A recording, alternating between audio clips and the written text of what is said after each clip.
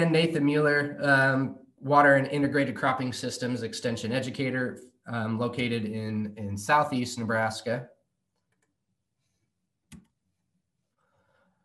I started down here about a year ago, so time flies, and it was an interesting year to get started in a job with COVID-19. So lots of adjustments made this year, but this is a program area that I've worked on for about 4 years now, working with growers across eastern Nebraska on winter wheat. I actually got about 140 calls or emails in 2020 on winter wheat management in eastern Nebraska. So even though winter wheat might make up 50 to 80,000 acres in eastern Nebraska, a lot of growers still have questions, and so that's one of the program areas that I've been focusing on. So when we talk about management factors that drive yield for wheat in eastern Nebraska, number one is variety selection, and that can drive yield at the end of the year that growers see, agronomists see, that I see from 10 to 20 bushels an acre.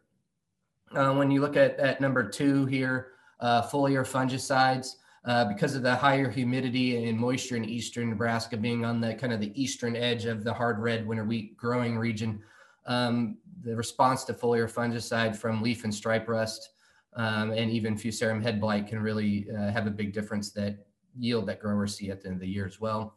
Row spacing isn't a common question I get, but every now and then people say, I already have a 15-inch row drill or planter. Can I use that for winter wheat?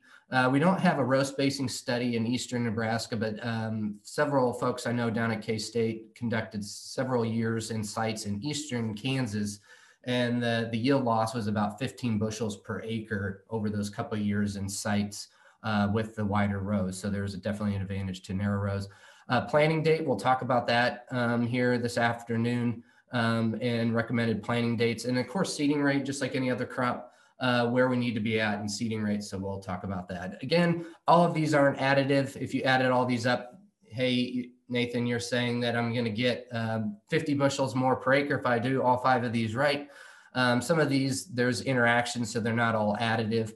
But I've definitely seen right across the road, 2 different growers see a 20, 30 bushel difference in yield. So just like any crop, a few management tweaks can really make a big difference in certain years. So we're going to talk about variety selection, disease management, planting dates and rates, and then nutrient management. We're not going to have time to get to yield, economics, and weather risk and soil health aspects, but they are my slide set that I shared with Chris Proctor that would be loaded on the website. So you're free to look at those at a later time. So before we get moving on winter wheat production regions, a little bit about eastern Nebraska. First, what is eastern Nebraska when it comes to winter wheat? In Nebraska, there's always a debate on central, eastern, western, you name it. But eastern Nebraska for me today, when we talk about winter wheat management, is going to be east of Highway 14, which is roughly kind of the dividing line where we saw the transition from tall grass to mixed grass prairie. And largely this native vegetation, really did show our difference in soils and our soil moisture over time. You got to remember in Nebraska, we have 29 different unique ecoregions across Nebraska, according to EPA, and we go from 14 inches to 34 inches. So a change in 20 inches from west to east. So a lot of variability when we're managing crops as we move across the state, east to west and north to south. So some work done by USDA, NRCS, looking at soil moisture, but this also map that I'm showing does match up with some recent research at K-State where they looked at yield gap analysis or yield potential. And from their analysis in Oklahoma, Kansas, extending into southern Nebraska, really put the dividing line for moisture being a limiting factor on winter wheat production, averaged over years is roughly at 97 degrees west latitude, which is roughly the dividing or the county western edge of Lancaster County or western side of Gage County running north to south. And that matches up pretty well with the soil moisture regimes that NRCS has as well here in Nebraska. So largely overall, moisture may not be the limiting factor a lot of years, and we can talk about, if we have time, solar radiation and some other yield limiting factors, but moisture on average is not the largest driving yield factors most years in eastern Nebraska for winter wheat. So a few online resources before we get started. I do have a specific website dedicated to winter wheat resources for growers in South Central and Eastern Nebraska called Winter Wheat Cafe, and it's on my website at croptechcafe.org/winterwheat. I also have an email group that I send weekly updates. I actually just sent one yesterday called What's Up This Week. It's essentially a monthly to weekly highlight of resources for growers and agronomists in Eastern and South Central Nebraska, and have about 194 members on that. And you can sign up for that on my website as well. So let's move into variety selection. Variety selection is pretty critical. If we look at Eastern Nebraska, would be Washington County, Saunders County, Lancaster County, the average yield, 3-year yield difference between Westbred 4303 and Freeman 2 commercially available varieties was about 10 bushels. In the past, if you look at all the varieties that were entered in some other years, you could see 20, 30 bushel difference. This is the average over time for this most recent time frame. You can get variety trial results on our CropWatch website. And probably one of the more unique databases that I think is helpful for helping with variety selection is the Colorado Wheat Variety Database. And that allows you to pick multiple years, multiple locations, or do analysis by region. So if you want to combine how varieties are performing in Northeast Kansas, North Central Kansas, South Central Nebraska, and Southeast Nebraska, then you can grab data both from K-State and UNL and run that data analysis on head-to-head comparisons in varieties, so it's a pretty helpful data analysis tool. University of Nebraska is in the process of making something similar, and that's efforts by Amanda Easterly and Cody Creech. So stay tuned on a Nebraska version. But right now, all of the Nebraska data is shared with Colorado State for that database. So where are we at in terms of variety testing and the crop rotation that we're testing in?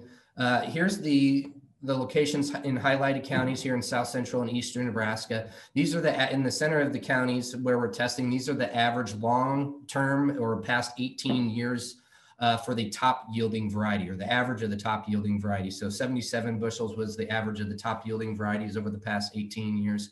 As you move west to east, 77 Lancaster, 88, 74 in Saline, Jefferson, 75 in Clay, and lower 70s here as we get into South Central Nebraska. So not a huge gradient.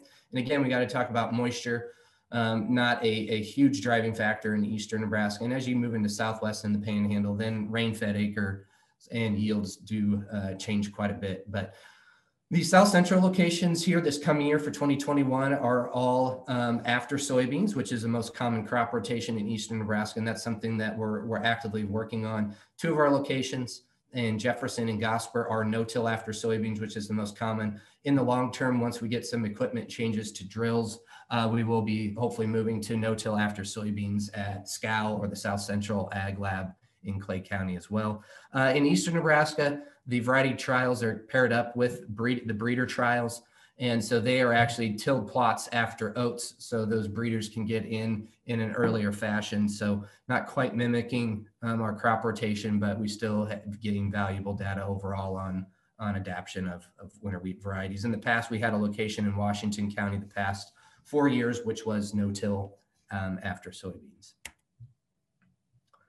Another resource besides the yield comes maybe some fine-tuning variety selection. So this past year, due to COVID, we did have a virtual variety trial. So we do have a 1-minute short video on each variety that we recorded at the Lancaster location for variety trials. On my website, there are essentially a profile for each winter wheat variety that companies recommend for planting in this region. So you'll have placement notes, highlights, and then management suggestions for probably about 25 different varieties on my website. So essentially it's a virtual tour, and we'll continue to build on this and hopefully be able to have in-person variety trial tours here in June this coming year.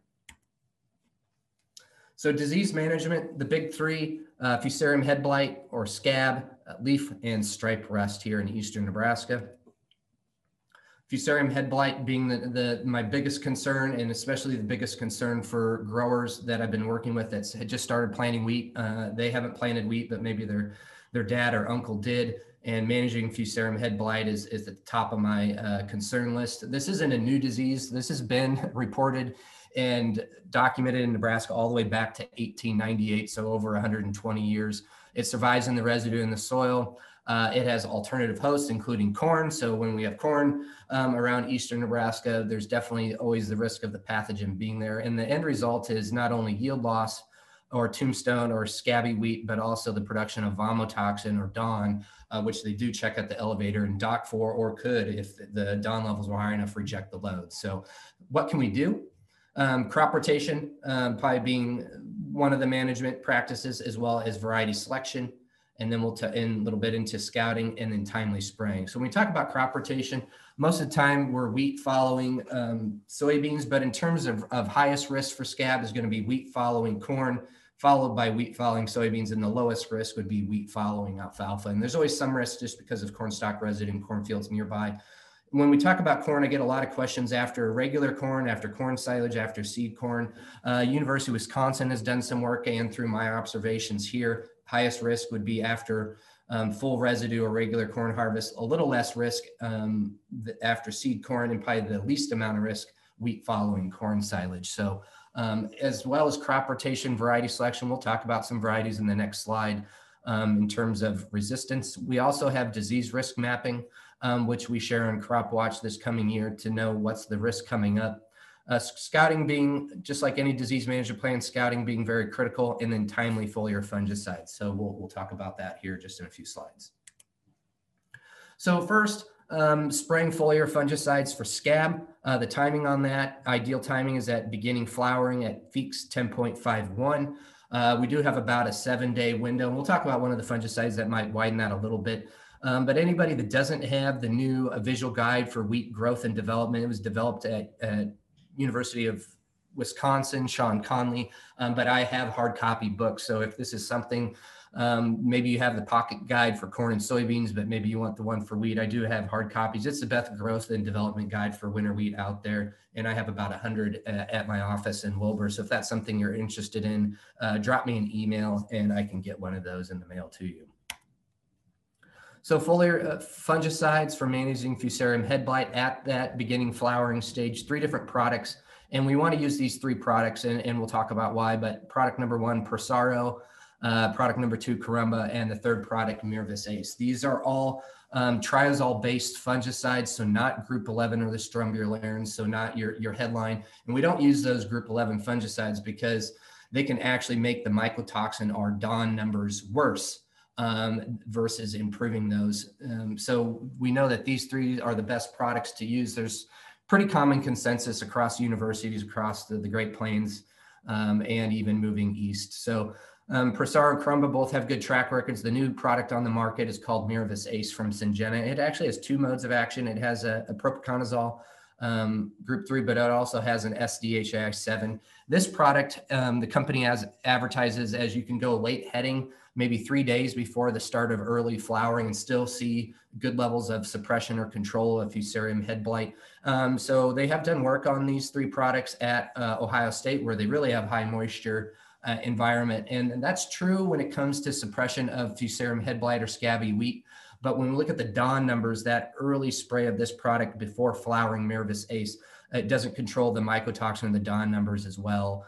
This product works equally well or similar to the other 2 when sprayed at that target date of maybe 30% flower. And again, we have a window of about 7 days. You're actually better off being a little bit on the late side than on the early side with Prosaro and Carumba. Maybe have a little bit more flexibility with Miravis Ace. So timely application of these are critical. So sometimes aerial application, if it's during the wet period where we see higher risk of Fusarium head blight when we've been wet the 2 weeks prior, and during aerial application often is the way to go. Ground rig's going to provide some advantages in terms of gallons per acre and coverage, but that's not always possible with the moisture conditions when we come to the end of May, beginning of June, depending on the year. So varieties, what varieties should I plant to really start off the growing season right, to reduce my risk of Fusarium head blight? Westbred 4699, a new variety from Westbred on the market, is rated a 4, 1 being the most resistant completely resistant to Fusarium head blight, 10 being the most susceptible. And you can see we don't have any varieties on the market that would be rated a 1. Overland's been probably the variety that's been around the longest in the region that was released for resistance to Fusarium head blight, still rated as a 4. Zenda from K-State, replacing Everest, rated at a 4. We have several that are moderately resistant in the 5 here on the market. So these are all good varieties that have yielded well and carry moderate resistance to Fusarium head blight. Moving on to leaf rust. Similar to southern rust or common rust in corn, these rust diseases in wheat, leaf rust, and stripe rust, which we'll talk about, have to be blown in from the south each year. So we do get a warning as things move from Texas to Oklahoma to Kansas into southern Nebraska. We've already seen stripe rust, the next one we talk about, in those southern states already. So we'll talk about that. But the leaf rust is pretty common, and it usually handles the warmer weather better and continues to cause yield loss more so than stripe rust. So this really hits around flowering time and in the month of June. So when you spray for Fusarium head blight with those 3 fungicides I talked about, you're also going to get control or suppression of leaf rust. So it can really be a 2-for-1 when you're spraying at early flowering. Yield losses, if left unsprayed, could be 14%. So again, variety selection, we do have varieties that have really good resistance to leaf rust. But again, timely foliar fungicide applications to protect that flag leaf and into grain fill, both a combination of scouting, variety selection, and using foliar fungicides. And we'll talk about the yield responses that we're seeing in eastern Nebraska. Stripe rust, a little bit different than leaf rust, more of a Texas longhorn orange. Obviously, most likely seen in stripes as the disease progresses. Again, doesn't overwinter, but it has been a significant problem over the past 10 years due to race changes. Some of the varieties that were resistant are now moderately resistant or moderately susceptible. So we have seen yield losses left unsprayed 40%. Again, this disease will generally move in a little bit earlier in the year in southern Nebraska before that flowering period and can cause some issues and thrives a little bit better in a cooler, wetter environment where leaf rust can handle the higher temperatures moving into June. Variety selection, we do have varieties that are resistant or moderate resistant to stripe rust. So that's another criteria for selecting varieties besides yields and Fusarium head blight. But again, regular scouting and timely application of foliar fungicides to protect that flag leaf. So what type of yield responses have we seen across varieties? A study that was done in 2014 and 2015 here in Lancaster County, yield vertical axis here in bushels per acre. This was in Lancaster, averaged across 6 different varieties with a range of resistance to leaf and stripe rust. So even across varieties, we saw an average yield response or yield advantage to foliar fungicides at 9 bushels an acre in 2014 and 12 bushels an acre in 2015 across varieties and across 2 different years. So year in and year out, because of the environment we have for winter wheat and leaf and stripe rust, I would say if I had to pick a crop that I was going to get an economic yields response on a regular basis out of corn, soybean, and winter wheat, I would put my money on winter wheat. And of course, with the drive up in prices that we've seen here with other commodities, you start penciling this out, you're definitely making money with, of course, if you have pressure to go ahead and spray foliar fungicides at flag leaf.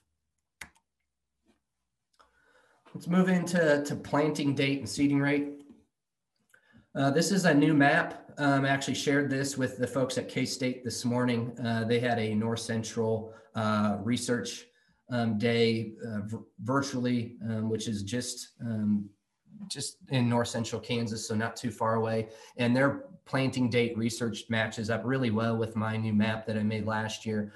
So I took work that was done in the 1980s in Southeast Nebraska, looking at planting date and growing degree units, and then applied new temperature norms. And I need to even run it for the new temperature norms now that we have the past decade. But we've seen that we can plant a little bit later than we used to, largely driven by temperature changes. So for Southeast Nebraska, let's say for Saline, Jefferson, Gage County, target yield for highest yield potential on average across years, you're looking at October 10th. This year with the cool weather, we had mid-October. You may have been a little bit advantaged being a little bit earlier than that. But again, this is for grain systems, not for dual purpose wheat that's grazed, but a target date of October 10th on average. And there is some slight chance of losing yield being too early, and there's definitely a yield advantage to being too late, maybe seeing 2 to 3 bushel yield loss per day after these target planting dates. So you can't get across all your wheat acres on those dates, so get as close as you can. We do have a new data set for you. I worked with the climatologist at the High Plains or the Nebraska Climate Office to come up with the wheat accumulative growing degree unit starting October 15th, also September 25th and September 5th across the state. You can pick those 3 dates, and it'll tell you how many units we've accumulated from those 3 planting dates. And that's at our university website, mesonet.unl.edu. You can see here, when I looked at the end of December, when we planted October 15th, we did get to that target 400 growing degree days here in southeast Nebraska. But if you had planted October 15th up in northeast Nebraska, you were well short of accumulating kind of those target heat units we'd like to see to maximize potential yield. Of course, always encourage growers to use certified seed, and there's several reasons for that. One, to make sure you're buying what you're getting. Second, so you have what the germination, purity, and seed size is, and the seed size right here being a critical factor. I always tell growers, if your goal was to plant 30,000 for your corn plant population and you planted 20 or 40, would you be very happy? The same thing can happen if we don't take into account seed size, germination, specifically in winter wheat. So kind of to deal with that, I have a calculator I'll show you here in the next slide, but how this plays out, this is some data from 7 years ago, again, in Lancaster County, looking at yield here in bushels per acre and seeding rate. So at 500,000 seeds per acre up to 1.2 million seeds, which is kind of where our recommended, or my recommended starting point is for seeding rates in eastern Nebraska. Quite a bit of a yield advantage moving from 75 up to almost 85 bushels an acre. So once we get at this 1.2 million, that's a good starting point. What happens if we plant later than what is ideal after, let's say, October 10th in southeast Nebraska? So I did come up with a calculator. You can put in what your planting date is. It'll tell you what your seeding rate should be to account for late planting, which means your wheat tiller's less, which means you're going to have less heads per plant. And so we can compensate by putting more plants out there. That does cost a little bit more money, but you can enter in from your certified seed tag, your germination, purity, and seed size, and it'll tell you how many pounds per acre. Now, you do need to calibrate your drill, air drill or box drill, to make sure you're actually getting that pounds per acre. But this is just a tool that growers have found helpful. I always recommend certified fungicide treated seed, and so does our plant pathologist for both transmitted and soil-borne fungal diseases. And target planting date, no-till after soybeans, about 1.5 inches. You can download the Excel-based tool. I'll be updating it, I think, by each region with my new planting date maps here by this next winter wheat planting season. As we move into green up here in March, likely, by the way things look like out there today with the snow cover, I did come up with a way to evaluate wheat stands quickly to help make a decision. What's our yield potential look like? Maybe we got a poor stand, maybe due to the dry weather this fall. Is it worth keeping that winter wheat stand, or maybe we abandon it as a cover crop and go ahead and plant corn? So instead of using a tape measure, which is pretty tedious, works well for corn and soybeans, but it's time consuming and hard to bend down multiple location, I came up with a 1/10,000th of an acre grid, or PVC, and you get a tally counting, quickly count in this 1/10,000th, multiply the number by 10,000 and get your plants per acre. And I have interpretations for each one of those there. Again, you can get this and download this, print this off, set it in the truck, or put it in your back pocket and bring it with you. And that's on my website at Crop Tech Cafe. Okay, last section on nutrient management: nitrogen, phosphorus, sulfur, and chloride. Based on UNL recs and local growers, we're kind of in that 80 to 110.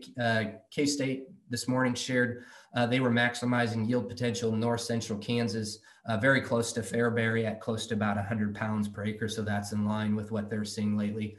Most of this can be applied at green up in February and March. We have new nitrogen rate studies in eastern Nebraska at Mead, and we saw the same yield or slightly better with all in the spring at green up, split application over 100% at fall. Nitrogen can be put on a little bit later at flag leaf, but you don't always get your money back, even though you might see a slight improvement in protein. Moving to phosphorus, I'd like to treat the crop similar to alfalfa. I'd like to see target phosphorus levels of Bray P1 at 25 part per million in the top 10 inches. So a little bit higher phosphorus demand, similar to corn after corn and alfalfa. Again, that really does help the winter wheat crop with early growth, tillering, and winter wheat hardiness. The last two, which we're not going to cover, but you can read more about it on my website or the upcoming issue in Nebraska Farmer here in February, is sulfur and chloride management in winter wheat.